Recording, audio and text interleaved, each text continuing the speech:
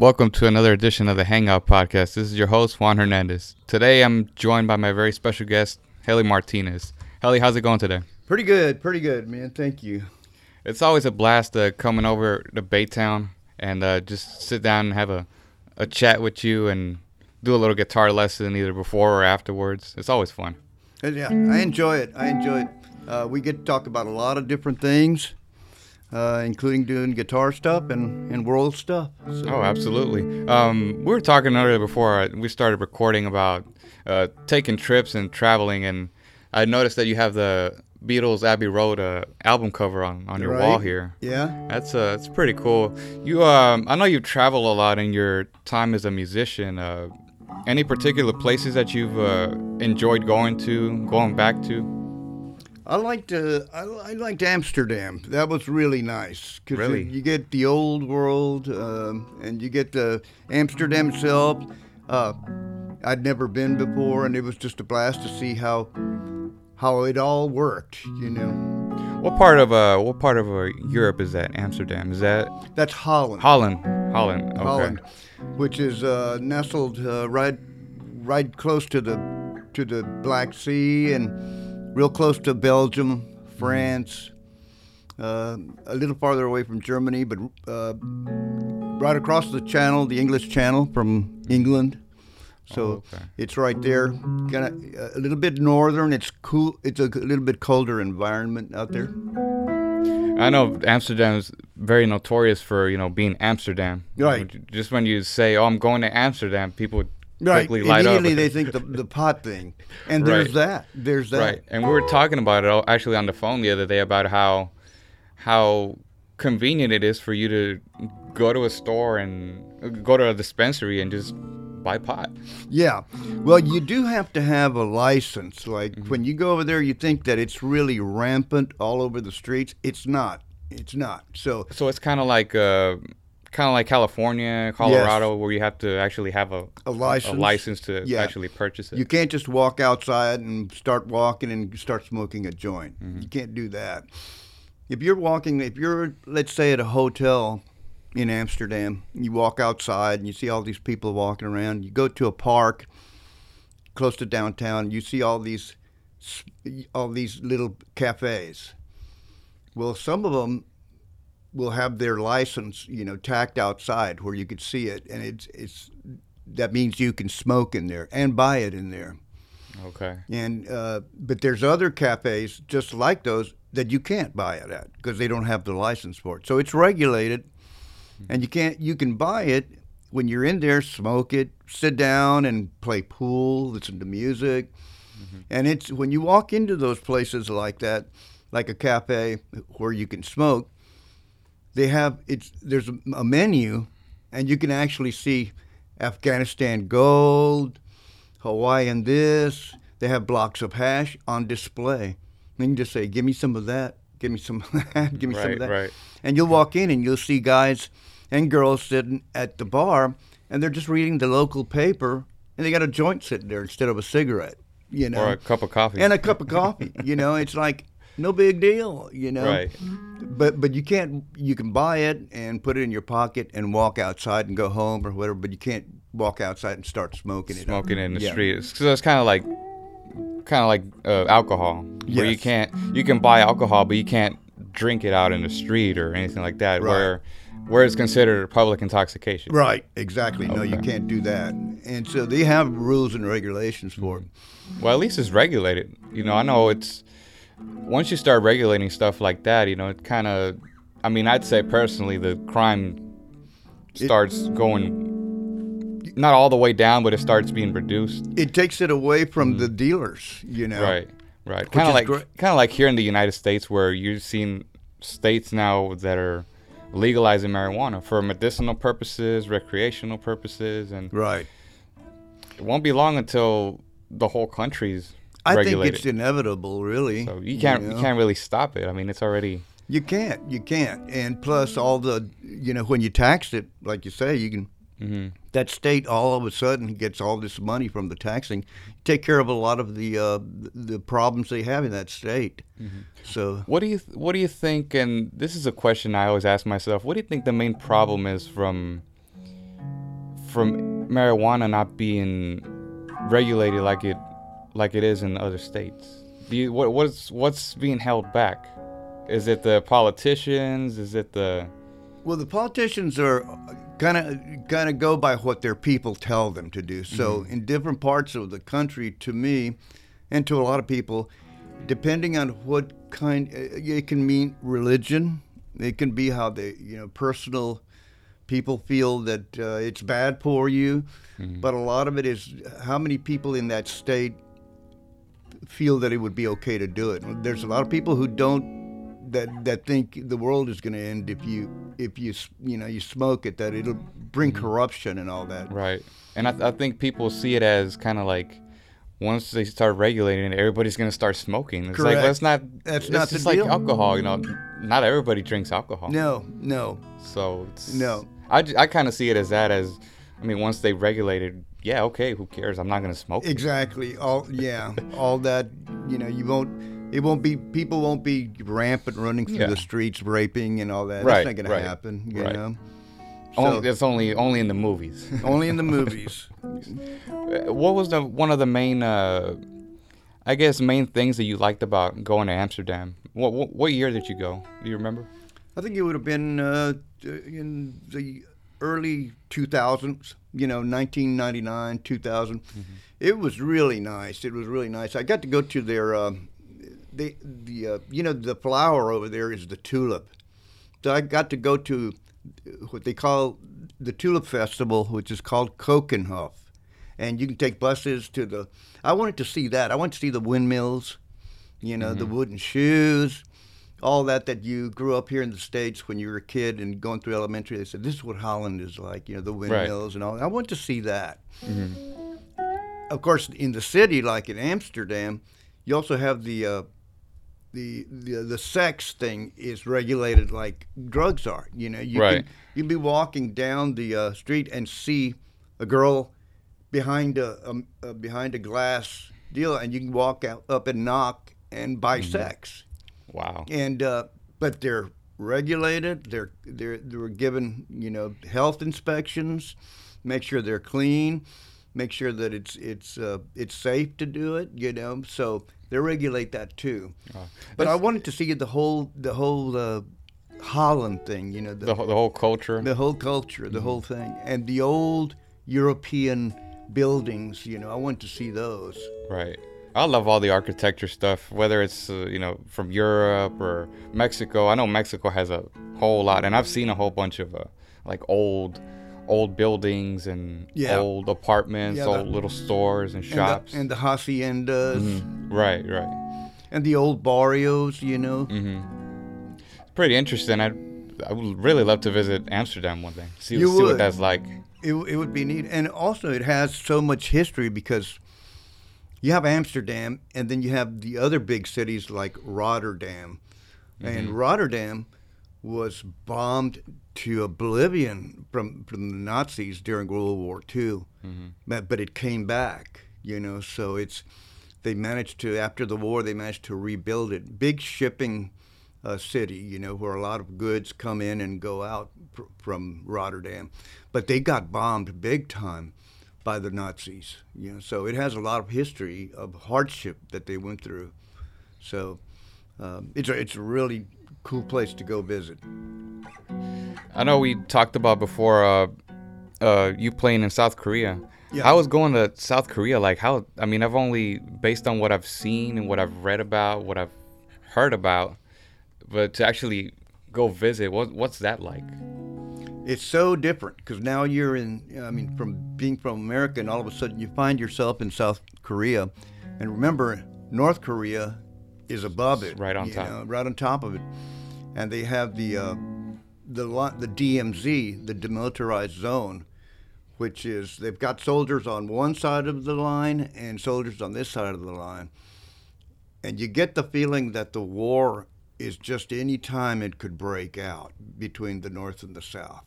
Right. The North being really paranoid with Kim Jong-un, and they think we're ready to strike them. And they're really poor in North Korea because they spend most of their money on military, So But the South Koreans, you get the feeling of the modern East. All the electronics and all that. So it's more Americanized. Yeah. Okay. And it's got all the electronics. It's got the cities are really beautiful. North Korea is not like that. But we used to go play in the bases where we'd take a van to each, depending on the city we were in, and we'd take a van to the Army bases, the Air Force, or the Navy bases, and immediately you pass a lot of checkposts where there's soldiers with automatic weapons, and stuff. So immediately you get the feeling that something could happen any time. So although it's modernized and all that, you still get the feeling that, and the war happened there, the Korean War, so you still get glimpses of like, gosh, you get the feeling that it just happened, kind of. Right. Right. So, Around what time was when you visited South Korea? Was this in the late 90s? That would have been around 95. Yeah, 95. 90, Mid-90s? 98. Okay. So it was pretty... It was cold, too. Oh, it was around winter time? It was around winter time. Oh, my God. And it's a lot of snow, a lot of snow. And we were able to go at night after we would play a gig. We were able to go to the section that's sectioned off in the city, that's sectioned off for the American troops, where they can go and they can be safe. Okay. And there's bars and there's restaurants, street vendors. So the food, there's the chicken sticks and the beef sticks they call bulgogi, and that was really great to eat that at night. So that's pretty cool. But it gets cold. I bet it does, especially if it's snowing. Frozen lakes, frozen God. rivers and all Please. that. And then you have to go play. Right, exactly. Any other places in particular, aside from here in the States, which I'll get to in a little bit, like overseas or other countries or anything like that? Well, actually, when I was much younger, we were always in a van going all over the country. And on one of those jaunts, we went up the West Coast. We started like in Texas. We'd play for a couple of 3 months in New Mexico, go into Nevada, go into Las Vegas, play there for a little bit, then go into California, keep going up the West Coast. We'd go into Oregon and play a few Holiday Inns, Hiltons, and they'd give us rooms and we'd stay and meals and give us a paycheck, and we would play 5 nights a week. So we'd keep on going up the coast, and we'd get into Washington and just experience all that, then go over the border into Canada, which was British Columbia. And the city was, God, what was the name of that? Right over the border in Canada. And it was beautiful out there, except that a lot of snow. Edmonton, Alberta. Alberta is the state. Mm-hmm. So, and that's the West Coast. And I really enjoyed that. Because you get to see the poor parts of Canada and the beautiful parts. Wow. And Canada's a really big country. It is. But mostly people tend to go, I think it's only towards the northern eastern side. Quebec, Winnipeg, right, and all those major cities over there. And a lot of people tend to forget about the other side. Yeah. Which I'm guessing I'm sure there's a lot more over there. A lot of mountains, a lot of, I know there's a lot of forests. It is. And wooded areas. In the winter, it's just a lot of snow. A lot of snow. Absolutely. But I liked it too. I like that Canada, too. wow, that's crazy. You've been down to Mexico also many times. Yes. And Mexico, of course, it's changed. So definitely. A lot. I don't know when I'll get to go back, because I just never found myself in a situation where it was time to go back. But I do want to go, like to Querétaro, where I spent a couple of years when I was young, living there and going to school there. Kind of just to revisit and see how it's changed. Get all those memories coming back to you. Yeah, come back. Going to school. Yeah. That's crazy that you were actually living over there and going to school. Yeah. I mean, one day I was here just started junior high, and then all of a sudden Next day I was in Mexico, and they were enrolling me in school there, and nobody spoke English where I was at. I was living in a little barrio with my grandfather and my aunts, and they enrolled me in a school there because I had asthma real bad. And the doctor told my mom and dad that if they didn't get me out of Baytown, which is where the Exxon is, that it would really do big harm to me. I said, get him someplace that it's dry. And luckily we had family in Querétaro. Right. And so they sent me there, and it helped a lot. Helped a lot. I didn't have as many attacks. Mm-hmm. But consequently, now, when I got there, no friends. I didn't know anybody, except my family, So you're just like a stranger to everything. Yeah, a stranger in a strange land, oh really. My God. And, but there's nothing like putting you in a situation like that where you're forced to survive. You're forced to adapt. And adapt. And it's amazing what you can adapt to. So it wasn't for in another half year, and I was speaking Spanish, fluently, because I had to take Spanish.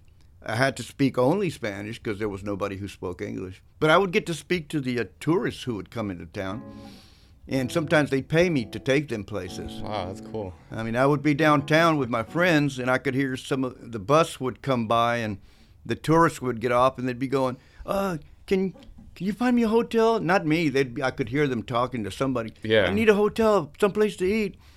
And nobody understanding. And I'd see them, and I'd go, oh, okay. And I'd go over there, and I'd say, can I help you? And all of a sudden they'd say, thank God, somebody speaks English. And I'd get them I'd tell them where to go for a hotel, where to go eat, and I'd take them for the rest of the afternoon, and they'd give me cash, and they'd have me eat with them, and it was a blast. So. And they would probably look at you and probably think, you probably didn't know any English just by looking at you. They thought that, of course. I mean, because I'm still Latino. I walked up, right. And for them to hear me speak English, they were just like, thank God, Otherwise, they wouldn't have had anybody. Oh yeah. Because every time I go over there, people can tell when you're not from that area just based on the way you dress, yes. the way you talk. Yes. Even here, sometimes I'll have people around me say, you kind of have an accent when you speak, and I'm just like, I can't tell. Right. It's either sometimes when I'm speaking English or Spanish, it'll be like, oh, you kind of have an accent. Right. I can't tell. Yeah, you can't tell. No. Because I speak Spanish at home, right, 100% of the time. Right. And I speak English when I'm not at home. Right. Now, even at my job, I'll have to speak Spanish for the parents that don't speak any English at all. Right. I kind of have to. Right. So I'm always speaking Spanish regardless. I'm not You're gonna switching back and forth. Right. Switching back. It's not like I've lost it. I know a lot of people that'll try to speak Spanish and they can't say a certain word, and I'll be like, oh, it's this word or right. it's that word. Right. It's a plus. It's a plus. Yeah, and you just you have to keep practicing it.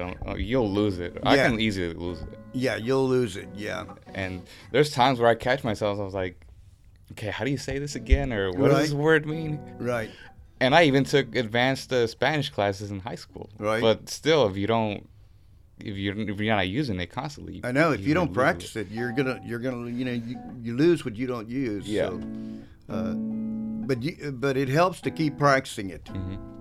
I love going to Mexico, and having to go down all the way to Mexico City about 5 years ago was a blast. Yeah. Just having to go in the city. We were only in the city for a little bit, a couple minutes, just driving around.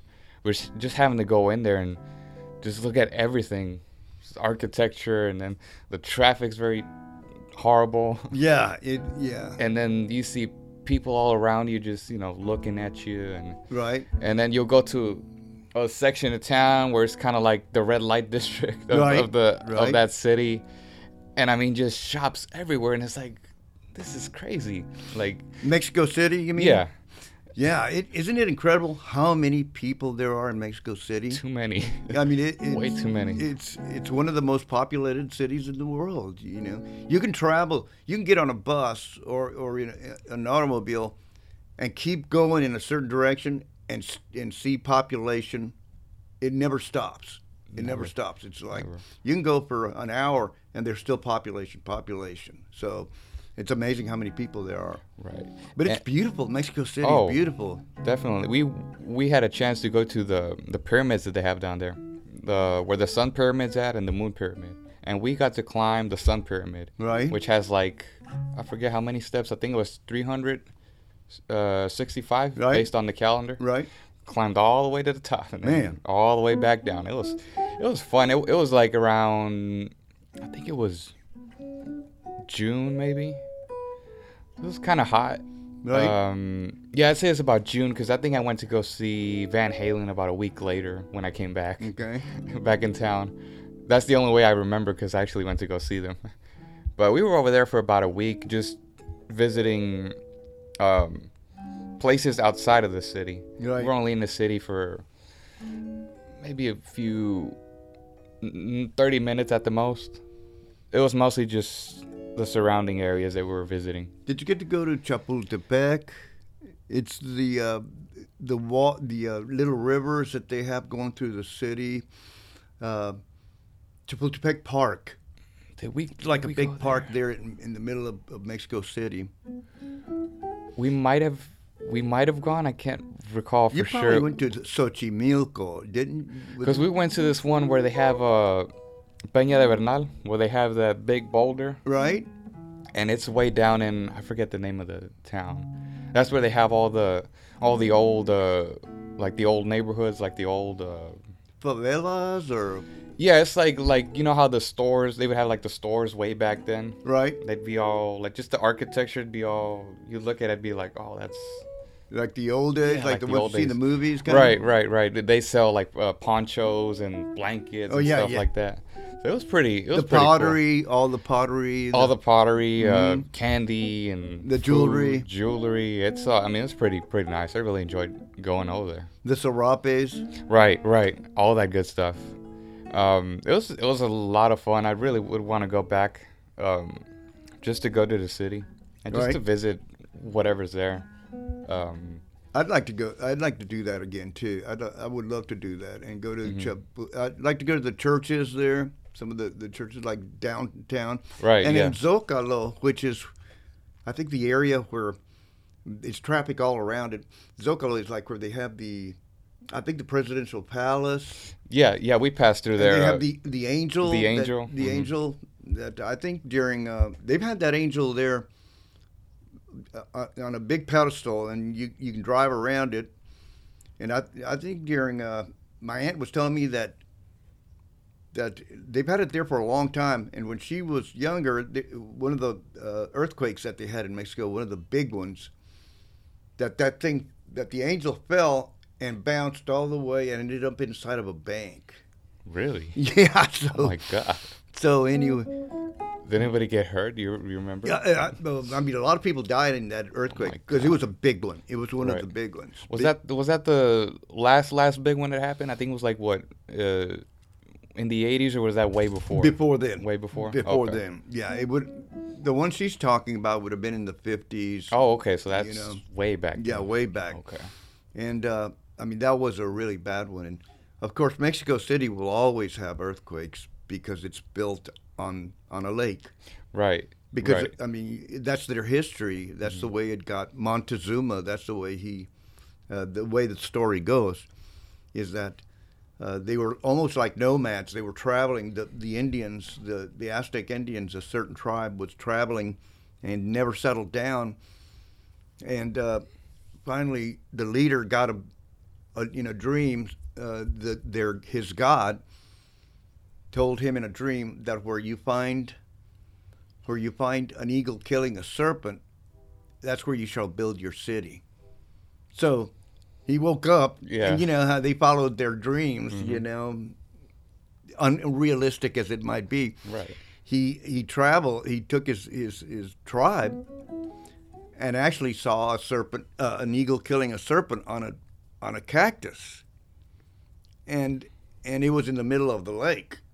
I forget the name of the lake, but it's very famous. So he built the city there. So right now, and that's actually true, it's built on a lake. On the lake. So if you notice on a lot of the coins you see the eagle killing the serpent, the Right. snake on a Mhm. piece of cactus. Right. That's because of his dream. And that's why you see it on the Mexican flag. Mexican flag too.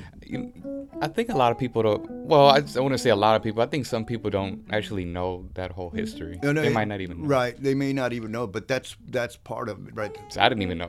Yeah, Montezuma. That's pretty cool. Yeah. I had read up on all that stuff when I was in high school about the whole history and all. But sometimes, I'll just kind of forget about it. Right. And then I'll see something on the internet that'll be like, oh, touches on it. Yeah, let me look at that. Sometimes something will come up, something about the aliens or something. Right. You know how they like to talk about all that stuff. Right. I mean, Yeah. don't get me wrong, I love all that stuff. Right.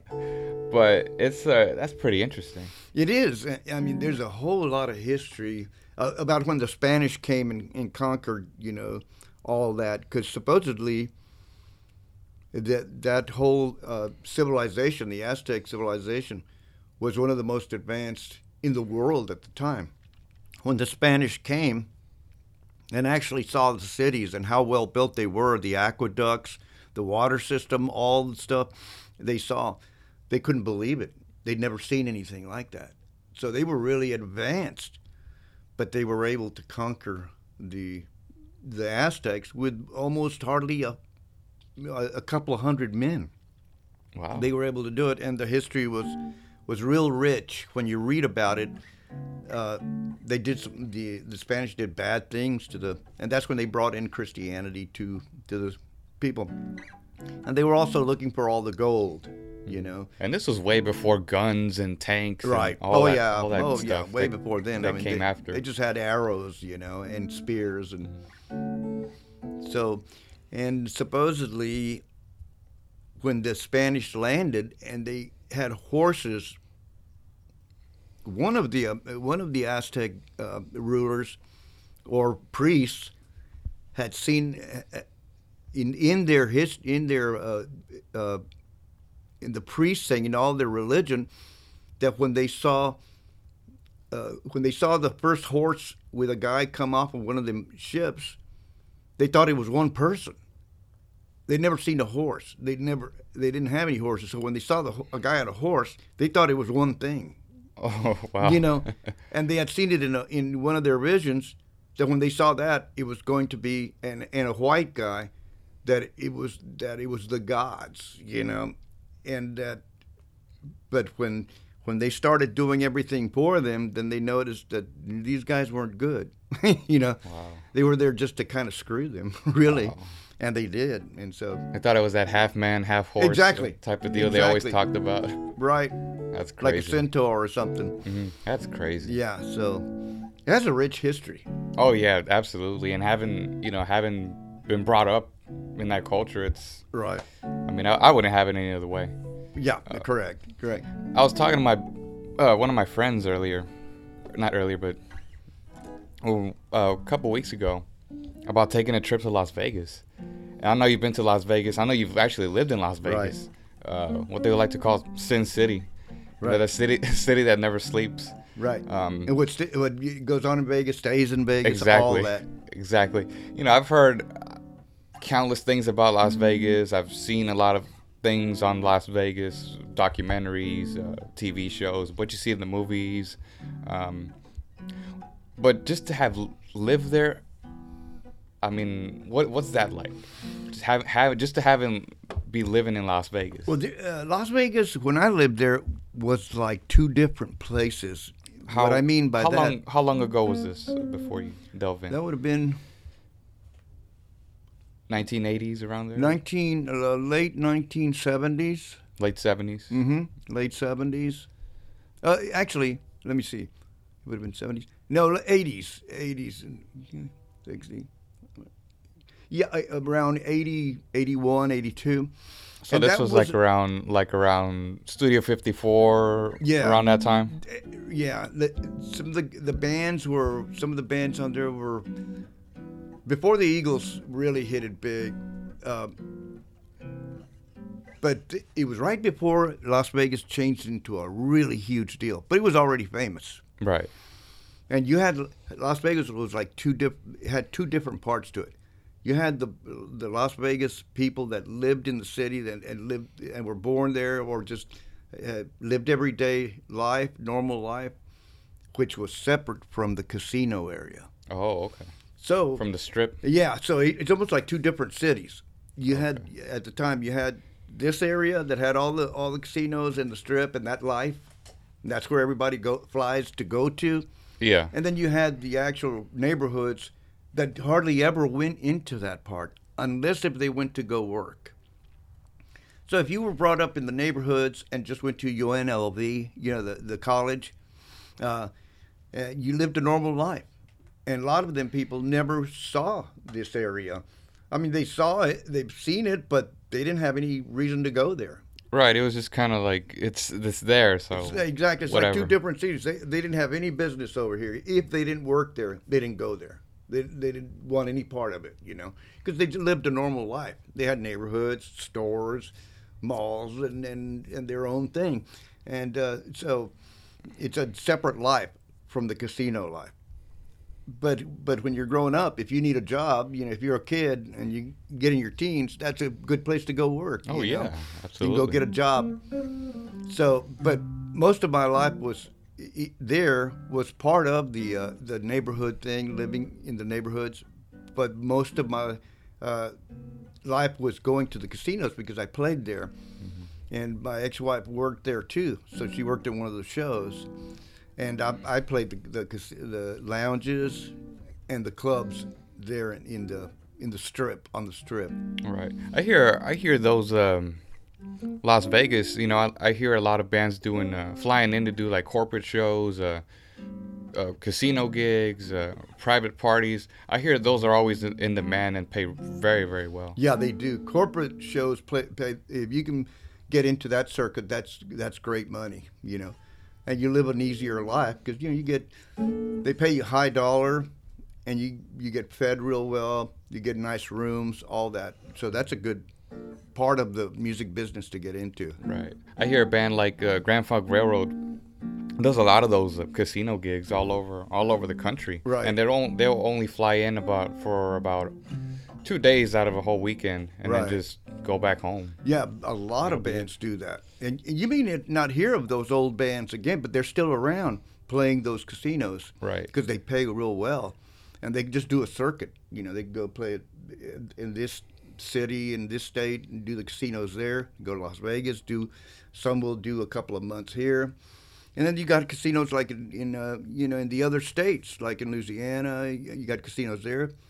And they'll just fly in, do a couple of nights, maybe 3 nights, maybe 1 night. And then they'll go to Las Vegas and do part of the year, they may do 2 months there. And they get paid real well. Right. So you may not hear about them, but they're still doing their thing and living a good life. Right. I hear a lot of those old bands doing those residencies that they put up for about a month, let's say, a couple days in between. Right. And they'll do a whole theme on the band. I know Kiss did it one time, and they'll go all out. They'll have like their own have their logos on the chips, and they'll just customize everything. They go all out. I know Guns N' Roses has done it, Def Leppard, all the major big bands. They figured, hey, let's do a residency, and that way we can just kind of build our own show, and we don't have to tear down anything. Right. Just kind of. And the casinos will do all that for you. Mm-hmm. A lot of their promotional thing, they'll do it for you. So a lot of that you won't have to pay yourself, and it's promotion for you. And you're working. You're working. It's like instead of not working, let's stay working and bring a paycheck. And it's no hassle because once you're in there, let's say you get booked for 2 months. Once you're in there, after a week, all you do is just do whatever you want to all day long, maybe a rehearsal, and then just go do your show at night for 2 hours, and boom, you're off. And then you come back the next day or the day after. Exactly. And do it all over again. Right, do it all over again, and it's easy work. I know they most of these shows. I know they end up doing it for like the hard rock bands. They end up doing them at the Hard Rock, at the hotel. Right. And I know they have the Hard Rock Hotel and Casino there. But you'll hear other people, major artists, doing residencies. I know Tony Bennett's very famous for doing stuff there. Oh yeah. Even to somebody like Britney Spears. But people do come out from all over the world. Yeah, the big ones, Britney Spears, all those people. They go do, they might even do, some may even do a couple of years at a place, like at Caesars. They have the house gig for 2 years, Mm-hmm. And they could stay there for 3 years because they're so popular. They fill up the casinos every time they do a show. So the casinos go, oh, we'll keep you, we'll keep you for a couple of years. And that's good to be in demand rather than having to be looking for okay, can we play here? No, we can't. They don't have to be looking. They don't have to. I mean, and plus those jobs pay a lot. Oh yeah, I bet. So it's incredible how much they pay. I mean, they'll be making millions, and they're guaranteed millions for 2 years.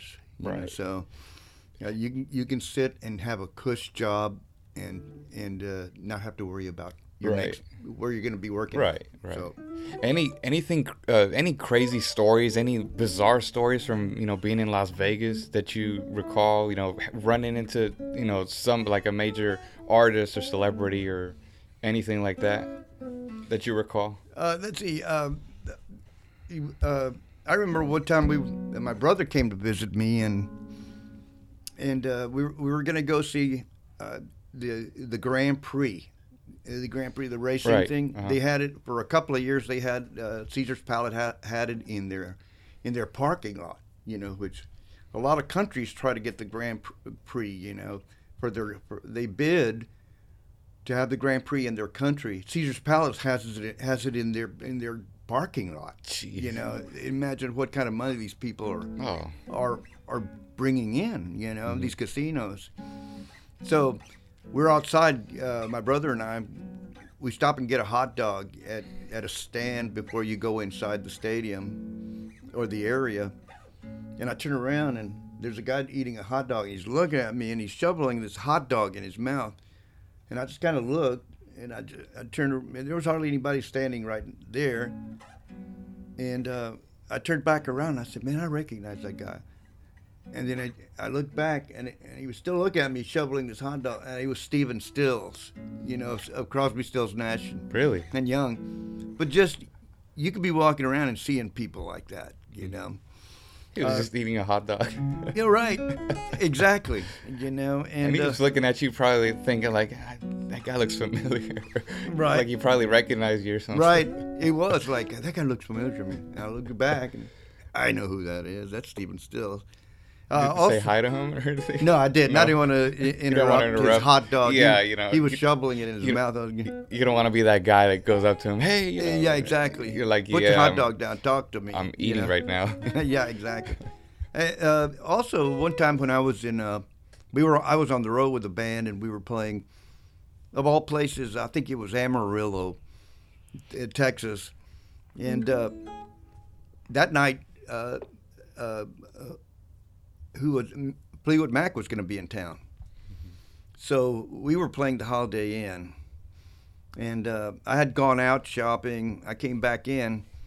And by the pool area, the band, Fleetwood Mac was sitting around the pool. They had come in. They had flown in, and they were going to play that night.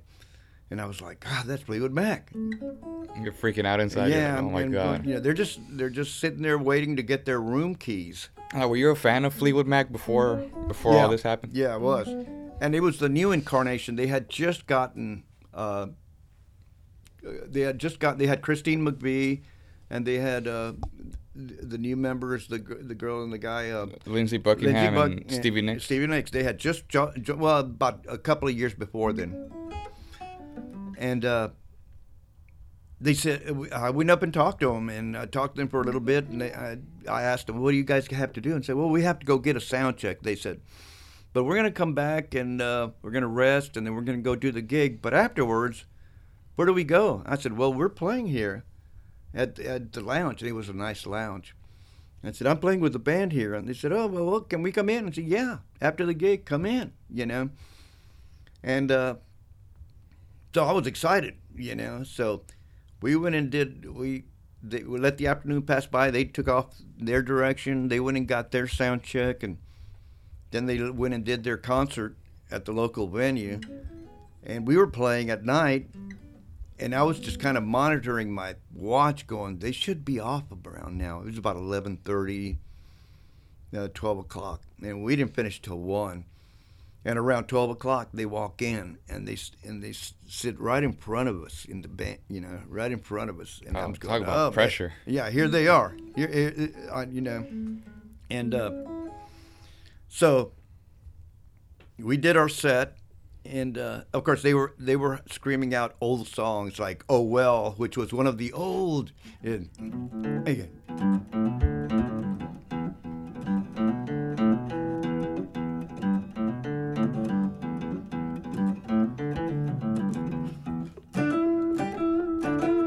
That song, "Oh Well." At the end, it's just like.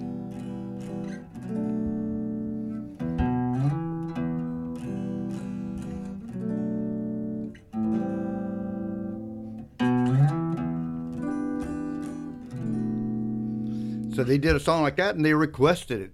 Of course, I knew part of it, and but the rest of the guys didn't know it, and I said, no, we can't do this.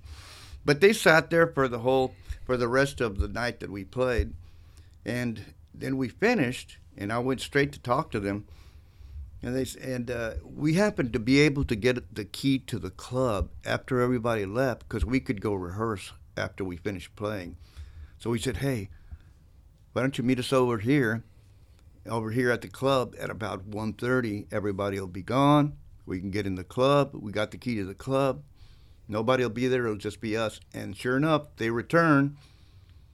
We had the key. We opened the club, and we locked it behind us. And we had the whole club to ourselves, the bar, the bandstand, and it was just our band and their band. Wow. And this is way before cell phones. So you could just imagine just being in the room with them, just playing with them. Oh yeah, I mean we were sitting right next to each other. I was right here in a booth, and Christy McVeigh was across from me. Stevie Nicks was right next to me, and we're just talking in the booth, And they said, "Can we get up and jam?" Yeah. So I got up and jammed with them. I got on the guitar. Wow. Mick Fleetwood got on the drums. John McVie got on the bass. And we were jamming, and then they got up and jammed. And I didn't learn till later that when they got up and jammed, and it was our band just watching them, they were rehearsing their Rumors album. Cool. So we were able to sit there and have a private concert of their Rumors, what was later to become the Rumors album. Like a little private listening it was a party. private deal. And they were actually talking about it. No, on this part, let's do this. Mm-hmm. Let's do that. And so they're rehearsing the Rumors album that would later become famous. That's crazy. So stuff happens on the road. That's crazy. Not many people can say that they jam with Fleetwood Mac, other than the major artists. Right. But locally, not many people can say that. It happens. They'd probably say, "Yeah, I saw them in concert. Yeah, well, I jam with them." Right. No, I didn't have to get a ticket or nothing. So that's crazy. And you're probably just standing there, just thinking, "Man, I'm like, is this really happening?" Is this really happening? But that's part of the thing that happened when you're on the road, That's crazy. So that is crazy. But yeah, I really love to visit Las Vegas one day. We're trying to see if we can get out later this year, because I know there's a lot of major attractions out there. I know now I'm a big fan of the UFC. Constantly, they're always having their events. They used to have them at the MGM. But now they have that new, what's that place called? T-Mobile Arena? Right. I think it's like maybe about not twice the size of the MGM Grand, but it's a little bit bigger. I'd say it's maybe like a little bit bigger than Toyota Center maybe. Okay. Because I know Guns N' Roses played 2 back-to-back shows, sold-out shows. In Las Vegas? At the new arena. Okay. This is when they reunited last year. Right. Sold out. How many bands can say that they can do that nowadays? Right. 2017. That's big. And especially for like the old school bands, Guns N' Roses, and Metallica. Right. I was listening to to a podcast on the way over here with the singer from Metallica, and he was talking about how he's about the same age as my dad. He's about 53, 54. How they're still out there doing it, out on the road, and just selling out stadiums wherever they go, putting out new music. Yeah. They still command that big audience. Yeah. So, I mean, there's still a lot of people. The people that were following were still, rabid about them. Right. How familiar are you with Metallica? Going back to, I know they came out way back in like '83 when that whole thrash movement was coming out, all the fast heavy metal. But eventually they managed to stay the course throughout the years, putting out albums. And I know like a lot of bands, they get a lot of hate for, let's say, like the first 3-4 albums are classics. Right. And then they come out with the album that came out in 91, the Black Album, where they just went mainstream. Right. They just blew up. Right. You'll have people that say, well, that's when they went mainstream, they're being played on the radio, they sold out. Yeah. And then the album after that, they come back and everybody has haircuts and the music's completely different. Right. They start adapting blues and country, and they go in different directions. Right, going in different directions, and then it's changing throughout their career. Whereas to now, in the last maybe 10 years, they're kind of going back to kind of like their roots, right, but kind of putting in more of a little modern touch, right, but still having that old school. But along the way, you'll have some of the critics come out and go, "Oh, you abandoned your roots. You sold out." I think it's your critics are, a dime a dozen to me, because they can sit there and critique, and bands will have their roots. To me, like Metallica will have their roots. I don't know that much about them, but I know for bands that make it big that follow that same thing, that same line of starting out with their roots, right? Then later on, and having 3 or 4 great albums, and then commercializing somewhere along the line, then later on coming back, to going back to their roots again. But along the way, there's a lot of critics who'll say, "Oh, you abandon your roots here." That's going to happen. Right. That's going to happen. And I think it's still the artist to do what they need to do, because they're experimenting too. And some may sell out. Some may not have a choice, because it's either that or disappear. Because a lot of times, if you stay with your roots, you outlive the progression of, that now you have a whole different scene out there. If you don't stay kind of current, you still might have your roots, right? But you're going to be broke. Right. You're going to be broke. And who are you going to listen to? Your critics? Especially if somebody comes along and says, "Look, man, you can play. Here, I'm offering you Las Vegas for 3 years over here. You're going to have to do this." Yeah. You can. But look at what Kiss did. They followed. They didn't care what Right. And you still go through your ups and downs of should we do this? Should we not do right. this? What are we going to lose? What are we? But I think it's a natural course of events. Right. And the Kiss, they were actually one of the few bands that were able to adapt in every scene. I know when they took the makeup off in the 80s, that was when the whole the hair bands were out, Poison and Rat and Motley Crue. So they were like, okay, that look is in. Let's puff our hair up. Yeah, put the makeup, not the actual makeup, their makeup, but like lip gloss, right, and eyeliner. Right. And then the 90s came through with grunge, so they say, okay, that's in. Let's get a little heavier this time. Start wearing all black and leather studs, and a lot of people saw it as them having a midlife crisis, but right. I mean, it happens. And then they did the whole reunion thing, and they just came full circle. They went back to what they started doing in the first place. Exactly. The costumes and the makeup and. But it's time to do that now. I think it's smart business. Right. It's smart business. Right. So. And like you were saying before, there's not there's not many bands that have been able to pull that off. I know AC/DC is one of them, where every album that you pick up and that they put out, you know, it just sounds like the last one. Right, and right. What's the new album going to sound like? What's going to sound like AC/DC? Right, right. It's that straight ahead rock and roll punch, you know, rhythm, bass, guitar. Yeah. No keyboards, no, you know, right. backing vocal. Well, raw. Very raw.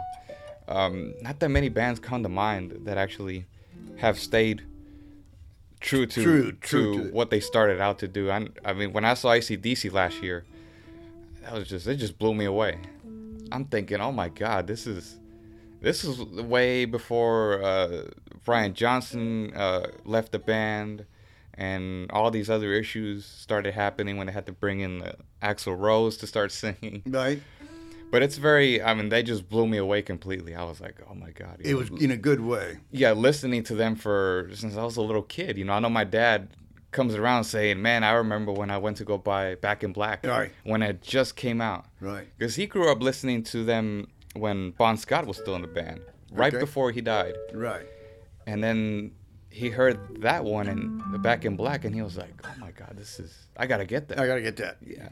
And sure enough, we went to go see them. He's like, man, I'm watching them live. Yeah. That's crazy. Whoever ever thought? And there was the sound. There it was. Yeah, it's like right in your face. It's like just like we went to go see Black Sabbath shortly after. Right. With the 3 out of the 4 original members. It's like, oh my God, this was their last show. It's like, this is it. It's like, you're here. Yeah.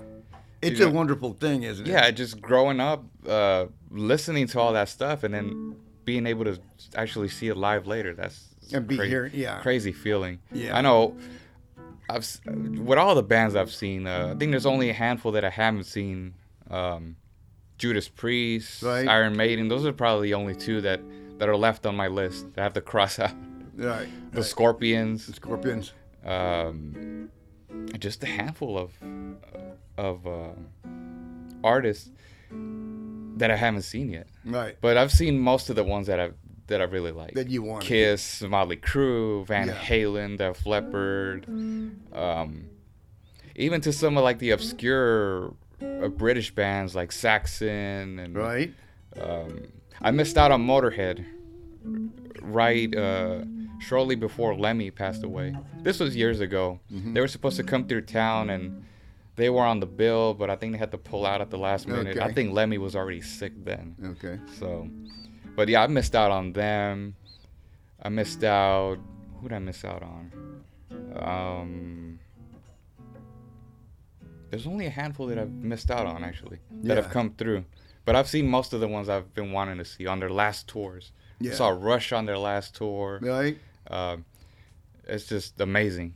Yeah. And who knows how many more. I know Metallica's coming up with a U.S. run later this year. U2 just got announced earlier today. Oh, really? And it's another one of those bands where, you know, I've enjoyed their music. Right. Never seen them live, but and they have a lot of hits. They're right up there with Metallica and all the major bands. Right. That I think they're playing at the stadium. Not for the rodeo? No. I know ZZ Top's playing at the rodeo. Right. And they go way back. Oh yeah, big time. Way back. Yeah, way back. So, yeah. It's one of those crazy things that you start traveling, and especially as a musician, right. You know, having to run into people like that. By any chance, still on the Las Vegas topic, did you ever happen to catch any of the boxing fights that they ever had there? Yeah. Hector and I got to go, my brother, Hector and I got to go see, who did we see? Was it Hearns? Tommy Hearns? I think it's one of the Hearns fights. I'm not sure exactly which one it was, but I actually got to meet Hearns too. Really? Yeah, but that was here in town. I was playing the Holiday Inn at the time. It was called the Crown Plaza over by the Galleria, and he came in to do something, either an exhibition or something. Like a little signing? Yeah, and he was staying at the hotel there. Mm-hmm. And his manager was in the bar when we were playing there. I was playing in a trio, just a little jazz trio, and the manager came up and talked to us. We were talking, and I said, hey, "Is there any chance I can meet him?" And he said, "Well, yeah, I'll tell him we've got to go out, but on our way out, if you're on break, I'll introduce you to him." That's crazy. And Tommy Hearns. Sure enough, I was on break, and I saw them coming out of the elevator because they were fixing to go out, and Tommy Hearns was there, with his manager, and they came up, and his manager said, "Yeah, I want you to meet these guys. They're the band here right now." And I got to shake his hand, and we sat there and just talked for about 5 minutes. But one of the things I remember about him was that when he put his hand around my hand, it felt like a baseball glove. Oh, my God. You know what I mean? Although he was just slightly taller than I am, his hand was like a baseball glove, from years of punching, You talk about a savage. Tommy Yes. Hearns, oh, my God. I know it, man. I mean, one of the very best. Oh, yeah. I actually got a chance to meet Mike Tyson a couple months ago over here by, they have a sports memorabilia store down in Baybrook. And he was doing a signing there, and I said, man, I gotta go, because I missed him the first time. So I said, I'm going to go down there and, buy a ticket to take a picture. And again, he's not that much taller than me, maybe about a couple inches maybe. But when I shook his hand also, I was like, oh my God, this guy is Mike Tyson. Right. The guy that, was knocking people out left and right. Exactly. And he can probably still throw down. No doubt. Yeah. But it was like very soft spoken, talk to him. He's like, hey, how you doing? His little voice and everything. We took a picture, and that was about it. But I'm a big boxing fan, going all the way back to all those old boxers. Hector Camacho. Oh yeah. Tommy Hearns. Tommy Hearns. The big fight that happened with Tommy Hearns and it was the big fight Tommy Hearns was in. Sugar Ray Leonard. Yeah. Roy Jones Jr. I remember when that happened, the Sugar Ray Leonard Tommy Hearns fight. Boy, everybody was watching that. Everybody was watching it, man. That is crazy. And I mean, I loved both of them. Both of them. I wasn't for any one in particular. Right. And boxing nowadays seems to have kind of, it's not as mainstream as it used to be. Now that mixed martial arts has kind of taken over. Yeah. You still see a lot of, as a matter of fact, I haven't seen the fight. I saw highlights of the last Hopkins fight, where people were saying, he's too old, and what's he still doing up there? And he just got knocked out of the ring. Did he really? Yeah, he just got knocked out of the ring. He said he fell out of the ring. Right. I don't believe that. Yeah. You could clearly see that he was taking shots. And he fell out of the ring. I think he hit his head on the way down. Ooh, okay. He kept saying, no, he pushed me out, let me back in. Really? And, I mean, he just didn't seem like he didn't know where he was. So he wanted to get back in, but he was just, and the referee was like, all right, that's it. Yeah. I'm calling it. But it's one of those things where, you can't be, I guess it's just the love for the sport. Yeah. They just can't seem to get away from it, no matter how old you are. But it used to be really huge, I mean. The Spinks days. Then there was who's the one that bit Holyfield, Evander Tyson. Holyfield, Tyson, all that. So I mean, it was pretty big time. Oh yeah. All the bars would fill up. Oh yeah, and I think may have been the last. Because you see fighters now, you have people like Canelo and, but even Chavez's son, Chavez Jr. I mean, he's not his dad. Right. But he's kind of, he's out there, but he's not. His dad's a legend. So yeah. You don't have your people like Chavez or George Foreman, Muhammad Ali. Yeah, people now like Floyd Mayweather, which is kind of like Floyd Mayweather. Yeah. Right. But now you have mixed martial arts taking over. You have women fighting in MMA, right. Which is crazy. I know the last fight that we watched last week with Ronda Rousey, her big comeback fight. Did you see that? Yeah, it was. And now, who was she fighting? She was fighting this chick named Amanda Nunes. She's from Brazil. She's the champion right now. She was the defending champion then. And they billed it as the big comeback fight for Ronda Rousey, completely ignoring, the champion. Right. Which is usually the focus of the fight, the champion. Right. No, but the big thing was Ronda Rousey. She's coming back. How many rounds did it go? Didn't go out of the first round. Didn't even last a minute. Really? 48 seconds. Before it was over completely? Because she went in there. Who did? Who went Ronda. in there? She Ronda went in there. And then just kind of started going. Mm-hmm. And then Nunes just starts unloading on her. And to me, it seemed like Ronda had no stand-up game as far as boxing. Because she was getting hit. She was getting hit. And I'm thinking, okay, you kind of weave a little bit. Yeah, do some. Bob and weave, move around. Yeah. She was just standing there like, taking it? I don't know what to do. And really? She kind of throw around. Like she was out of shape? Or I saw several of her videos of her. Or like she was stunned like or shadow something? boxing. Mm-hmm. And it was mostly just her. It's like, when people shadow box, you're moving around. And she was just standing there, staying in the same place. It's like your opponent's not going to be standing there waiting for you to hit them. Right. And she got stunned several times. Before you know it, she gets clocked in the chin, kind of steps back a little bit. She clocks her again, kind of falls towards the cage, clocks her one more time. The ref gets in there, and that's it. That's it. And then she kind of steps back and kind of like looks around and is like, oh my God, like what happened? Really? I mean, I don't know if it was... She had a whole year to train for being knocked out from the last fight. Yeah. So I don't know if this has to do with, her whole thing mentally or emotionally, because she was very affected after that first knockout.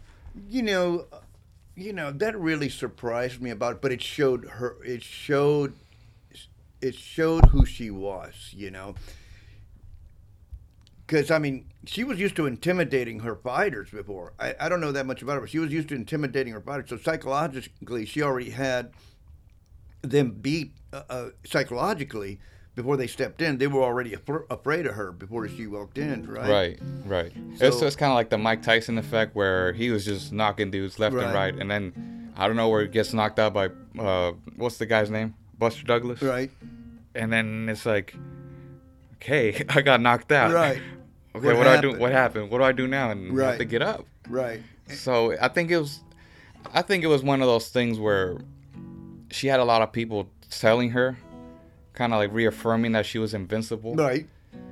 But you're kind of forgetting who you're going up against, because this girl she was going up against, black belt in jiu-jitsu, amazing striker. Right. People were just saying, oh, Ronda's coming back. I wanted Ronda to win. Right. But deep down inside, I'm like, you can't miscount the other girl. No way. You can't. You can't do that. Because all Ronda had was her judo, which... Not enough. When you're going up against a black belt in jiu-jitsu and who's also a really good striker, that's, you got to have more than that in your you arsenal. got to have more than that. Well, I'm surprised that's all she did. That's all she did. That means... and the fact that when she lost the first time, and then what it did to her, it showed me that she didn't have enough backup in her own self. Right. It's like, man, you got to be ready to lose, and you can't just let it destroy you. Yeah, completely. That means psychologically, you don't have much going on back there. Psychologically, I give it more to the people who get up and go and don't let it bother them that much and go train even harder. And like Conor McGregor. Yeah. I remember when he fought, the first time he fought Nate Diaz, Nate Diaz just mopped the floor with him and choked him out. Second fight comes up and he's like, well, I got beat the first time. I'll make sure it doesn't happen again. He completely destroyed Diaz in the second fight. He knocked him down, I'd say maybe about 3 times. Right. And Diaz is a way taller fighter than him, has a longer reach. McGregor's really, really short and built. But he knew what he had messed up on. He came back and he destroyed Diaz completely. He just... That means he's stronger in mind and all that. Oh, yeah. Which is, I was surprised that Ronda it destroyed her like that. I was Right. very surprised. Going, well, what are you made of? Is it all just a little brawn? And so that really surprised me that Right, she right. let it get destroy herself. You think they'd come back, think kind of like in the Rocky movies where, I think it was in the third one where he's on top of, at the beginning, he's on top of the world and, he's getting all these commercials and he's getting paid a lot of money to fight. And then you see Mr. T in the background just training. And eventually he loses the fight because he has all these things going on all around him. His trainer. He forgets. Yeah, his trainer, Mickey, being ill and not training enough, and eventually he comes back and wins the fight, wins the belt back. I mean, it's typical. Yeah, it goes to show who you are. Right. What are you made of? Right. What is the core? How did you get there? Right. By training and by. Right. You can't underestimate your opponent. Right. You can't let people in your mind tell you you're the greatest. You're the greatest. And then it get to your head. Mm-hmm. Because it happens. Yeah, it happens. It happens. Yeah, and believe me, if you quit training for anything you do, there's somebody waiting. There's a million of them waiting. Right. Someone who's better than you. Right. Right. You let it get to your head. Before we wrap up, now that we're talking about martial arts and all that, we talked a lot before about martial arts. And you actually mentioned you did martial arts when you were much younger. Much younger, right? How old were you when you started training, and what did you start training? Well, it was in my 20s, and it was with a guy named Kim Soo in downtown. And he was, like, in those days, the mayor of Houston, there was a day called Kim Soo Day because he had contributed so much to the city, to the local schools, to children who came from a bad part of town, and he helped them get out of the bad, their bad life. And so I studied under him, and it was Taekwondo. So it was a mixture of karate and all that, and kicks and all that. So.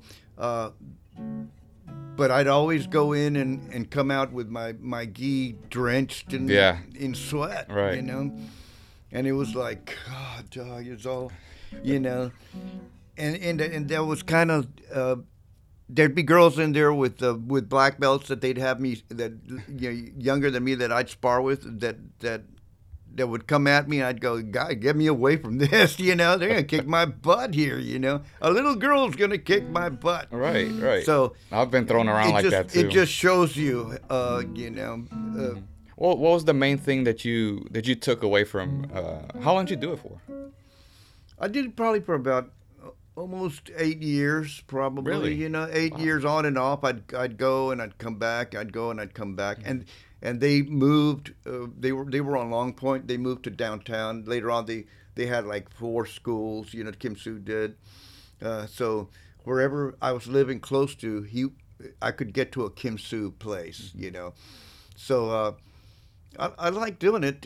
But what I took away from it was how much hard work, how much dedication, how much it pays off when you put in the work. And to be physically prepared for like self-defense, it's going to take more. It's going to take more for you to be prepared. You got to put in the time. So don't ever think you can take care of a situation. Right. When you're in a real fight. And what I also took away from it is to use your brain to get out of it. You don't have to start fighting to get out of it. Confront it, yeah. Yeah, and if you can find a way to get out of it, that's the better way. Right. Because also, if you can't get out of it, be prepared to give it your all. But you don't want to telegraph your moves. You don't want to let them. You don't want to make yourself into a big shot in front of them. Well, hit me first. Well, I'm going to kick your butt. I'm going to do. No, don't even telegraph any of that. When they least expect it, it could be. You could be looking like an ant, and when they do something, you could make yourself look like you're just a skinny little runt. But if you're not telegraphing it, and do it real quick and fast, then you end the fight quick, and there's not more to it. But if you can walk away from it, that's a better deal. That's what I got out of it. Right, and that's what they teach us. I started practicing Brazilian Jiu-Jitsu last year in September, kind of on and off again. I'm gonna commit to start going more often this year. And again, it's the same thing that the professor teaches us, is not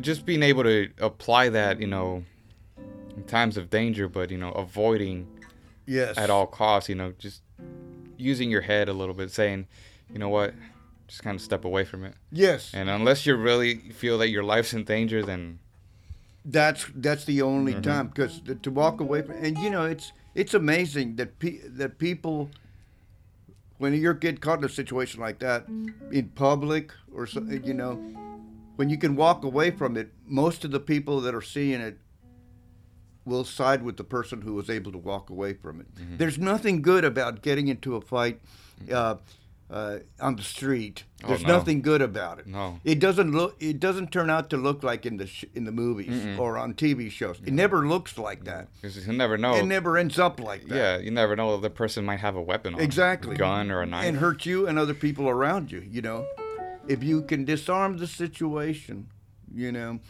I think I think I told you before, there were situations when I was on the road and playing clubs, some cowboy places, some country places, where I'd find myself in the bathroom or at a bar, and somebody would be trying to fight with me, and most of the time they would say something to me to try to get a rise out of me. Try to pump you up. Or to try to piss me off, or to try to get me to like they might say, you're a jackass, or you're somebody I didn't even know. Yeah.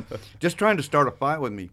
And it might be some redneck, Didn't like the way that I looked, because I had longer hair or whatever. Yeah. I'd be in a country place and they didn't, and most of the time I would agree with them. And I did that intentionally. I'd go, yeah, you're right. You're probably right. Yeah. By the end of the night, they would be buying me drinks. It just goes to show that you can, with your brain, you can turn the situation around, because they're not prepared for you to. It was for you to say, yeah, you're right. Yeah, you're they're right. not expecting that. Well, wait a minute. I just told you, you were this or that. Yeah. Well, hey, you're right. And they don't see it. If you absolutely had to, then you take care of the situation. If you can't get out of it, but most of the time they'd be buying me drinks at the end of the night. and they don't really know why they did that. Yeah. So except that you diffused the situation, and now they're on your side. Right. Yeah, martial arts is one of those things I've always been in love with it since I was a kid. I was kind of more into pro wrestling growing up, but still on the side it was, I loved Chuck Norris and Bruce Lee, all those Steven Seagal, Race, yeah. all those, as bad as people might say that his movies are really bad, but I'll watch them any day. I don't care. They're what they are. They were fun. They were fun. I mean, he's invincible in every movie, so I don't care. Right. But I've always taken an interest in, now I see that a lot of people, don't want to say it's starting to become trendy, but a lot more people are practicing jiu-jitsu. I know a lot of celebrities, musicians also, especially now in the UFC, you see it more, being more predominant now, where the fighters are pulling off rear naked chokes and triangle chokes, Americanas, and all this, and they teach us all that stuff in the gym. I'm rolling with people twice the size as me, people smaller than me, women that are bigger than me, women that are smaller than me. I've even had a chance to roll with my professor, and I wish I would have not done that, but it was it's humbling in a way, because all he was doing was, he was using just his right hand, and I was on my back, and he had my gi over my face, and he was just, pressing down on me, and I'm trying to get out, and He's like, what are you doing? You're just giving up all your positions. Yeah, to me. right. I'm like, I'm trying to get out. I'm thinking, and he's like, don't panic, because when you're in a position like this, you feel claustrophobic. Correct. So you just have to think like, okay, just remember what you did when you were warming up. Your shrimp escapes and Right. bridge escapes, and I'm over there trying to get out, and Right. I can't get out. But I like the way he teaches. He teaches you how to do the technique. If you're doing it wrong, he'll tell you that you're doing it wrong. And I'll ask him, okay, what am I doing wrong? What happens when I do it wrong? Okay, this is what happens. And he'll show you what happens when you do it wrong. When you do it right, this is what happens. Yeah. Oh, okay. It all comes on but it's all about repetition, being consistent with it. Repetition. Right. And stuff gets in the way at times, and it's kind of hard for me to go back to. But every time I go back, the mats are always there. So Yeah. it's one of those things that I've actually, along with lifting weights, it's you just come out feeling better towards the end of the day. Yes. And it's not about, like you said, being a big shot or anything like that. It's just something that I enjoy doing. I never got into team sports. I played a little basketball here and there, little baseball, football, but this is one of those things where anybody can do it. You can be as small as you can, and like I said, there's people in my gym that look like they belong in the UFC, and I train with them, and it hurts sometimes. Right. But most times they're there to help you. Right. They'll be like, okay, I know I'm a bigger guy than you, but this is what you can do in a situation like this. Oh, okay, cool. Use your knee a little bit more here, or use your leg a little bit more here.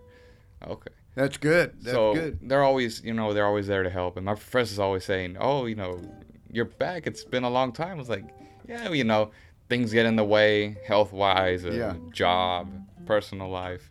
Right. Sometimes you just don't feel like going. You're like, right. I don't feel like going today. But it's always good that it's there for you. Yeah, it's always there. It's always there for you. So you pay for what you get. Right. Quality. My professor, he's about maybe 2 years older than me, so we're about the same age. But he grew up in it, in Brazil. He's of course he's a black belt, so most of his life was jiu-jitsu. So it's pretty amazing the lineage that he has. Yeah. Coming from the Gracies and all that. So it's a wonderful thing. I enjoyed doing it and gonna keep doing it for as long. And the as far as belts go, that's just secondary to me. I'm not looking to maybe down the road, who knows, just taking it one step at a time. Just earn a stripe here, earn a stripe there, earn a stripe here, earn a stripe there. Yeah. How far did you get in Taekwondo as far as the ranking system? I think it was just to a green belt. I think that's about as far as I got. So you never competed or anything like that? Oh no, never did. And I was in a kickboxing school at one time where they competed. And the only thing was, at one point, I started entering my hands. Oh, okay. I started entering my hands because they were demanding a lot of punching of me, and hard punching, And before I quit, I hurt my hands. It got to where they swelled up and they hurt. And one day I woke up. I go, wait a minute, what are you doing? I do it because I love it, but I don't need to be doing that much as far as punching, because they were competing and they were approaching me like, okay, punch like you're competing. They weren't necessarily doing that, but I wasn't thinking. I was just, okay, punch hard. But then I quit doing that. Not the martial arts, but I quit anything hardcore about it. Most things that I liked is how much in shape it kept me. Oh yeah, definitely. I've seen it first. 'Cause it forces you to become, I guess, flexible and kind of move in ways that you never moved before. Yeah, and stretching and all of that. I mean, it keeps you in shape. So that's what I enjoy about it. So right. It's a wonderful thing, and I enjoy doing it. I love reading about it and watching movies about it. So it's a whole other thing.